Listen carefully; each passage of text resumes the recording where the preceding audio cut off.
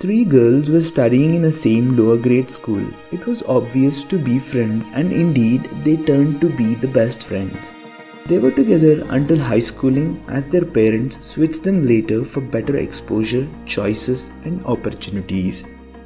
All three were put into different environments, departments, and geographically placed away from one another. The trio were always connected via electronic platforms as they could not meet as often as they wanted.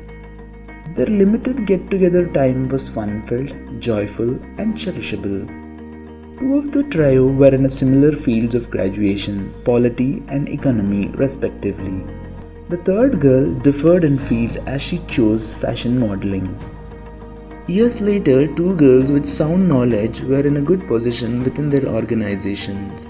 Third girl groomed herself and was soon a public figure with much popularity. The equation of the trio was in sync until the moment. Overwhelmed by the success of their friend, girls planted the seed of jealousy to their thoughts, forgetting about their own success in their domain of work. Togetherness time of the trio shortened, leading to gradual loosening of the bond. Third girl, in spite of her hectic schedule, was always seeking time to meet her besties, but the other part of the trio had the different plans altogether.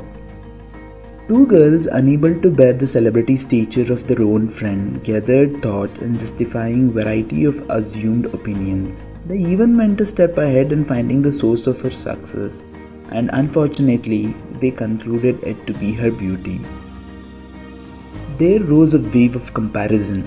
They began to compare their beauty, complimented themselves, and argued uniqueness in their successful friend.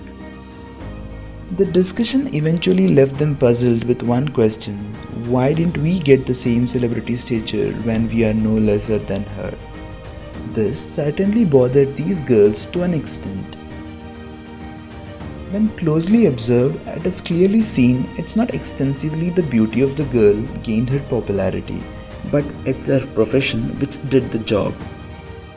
Nothing had changed in her perspective about the trio friendship. Neither she knew about what was happening in her bestie's mind, nor she had a clue about it. Things got wrong at the other end, one leading to another, comparison leading to assumptions, assumption leading to jealousy, and so on. You see, in life, you don't have to compare your success with others. Instead, measure your own success on a day-to-day basis, case-by-case basis within your domain of work. This might someday make you realize the real success. Every being is beautiful, but they start looking ugly only when they think of ugliness called comparison. Don't you think so? Give it a thought.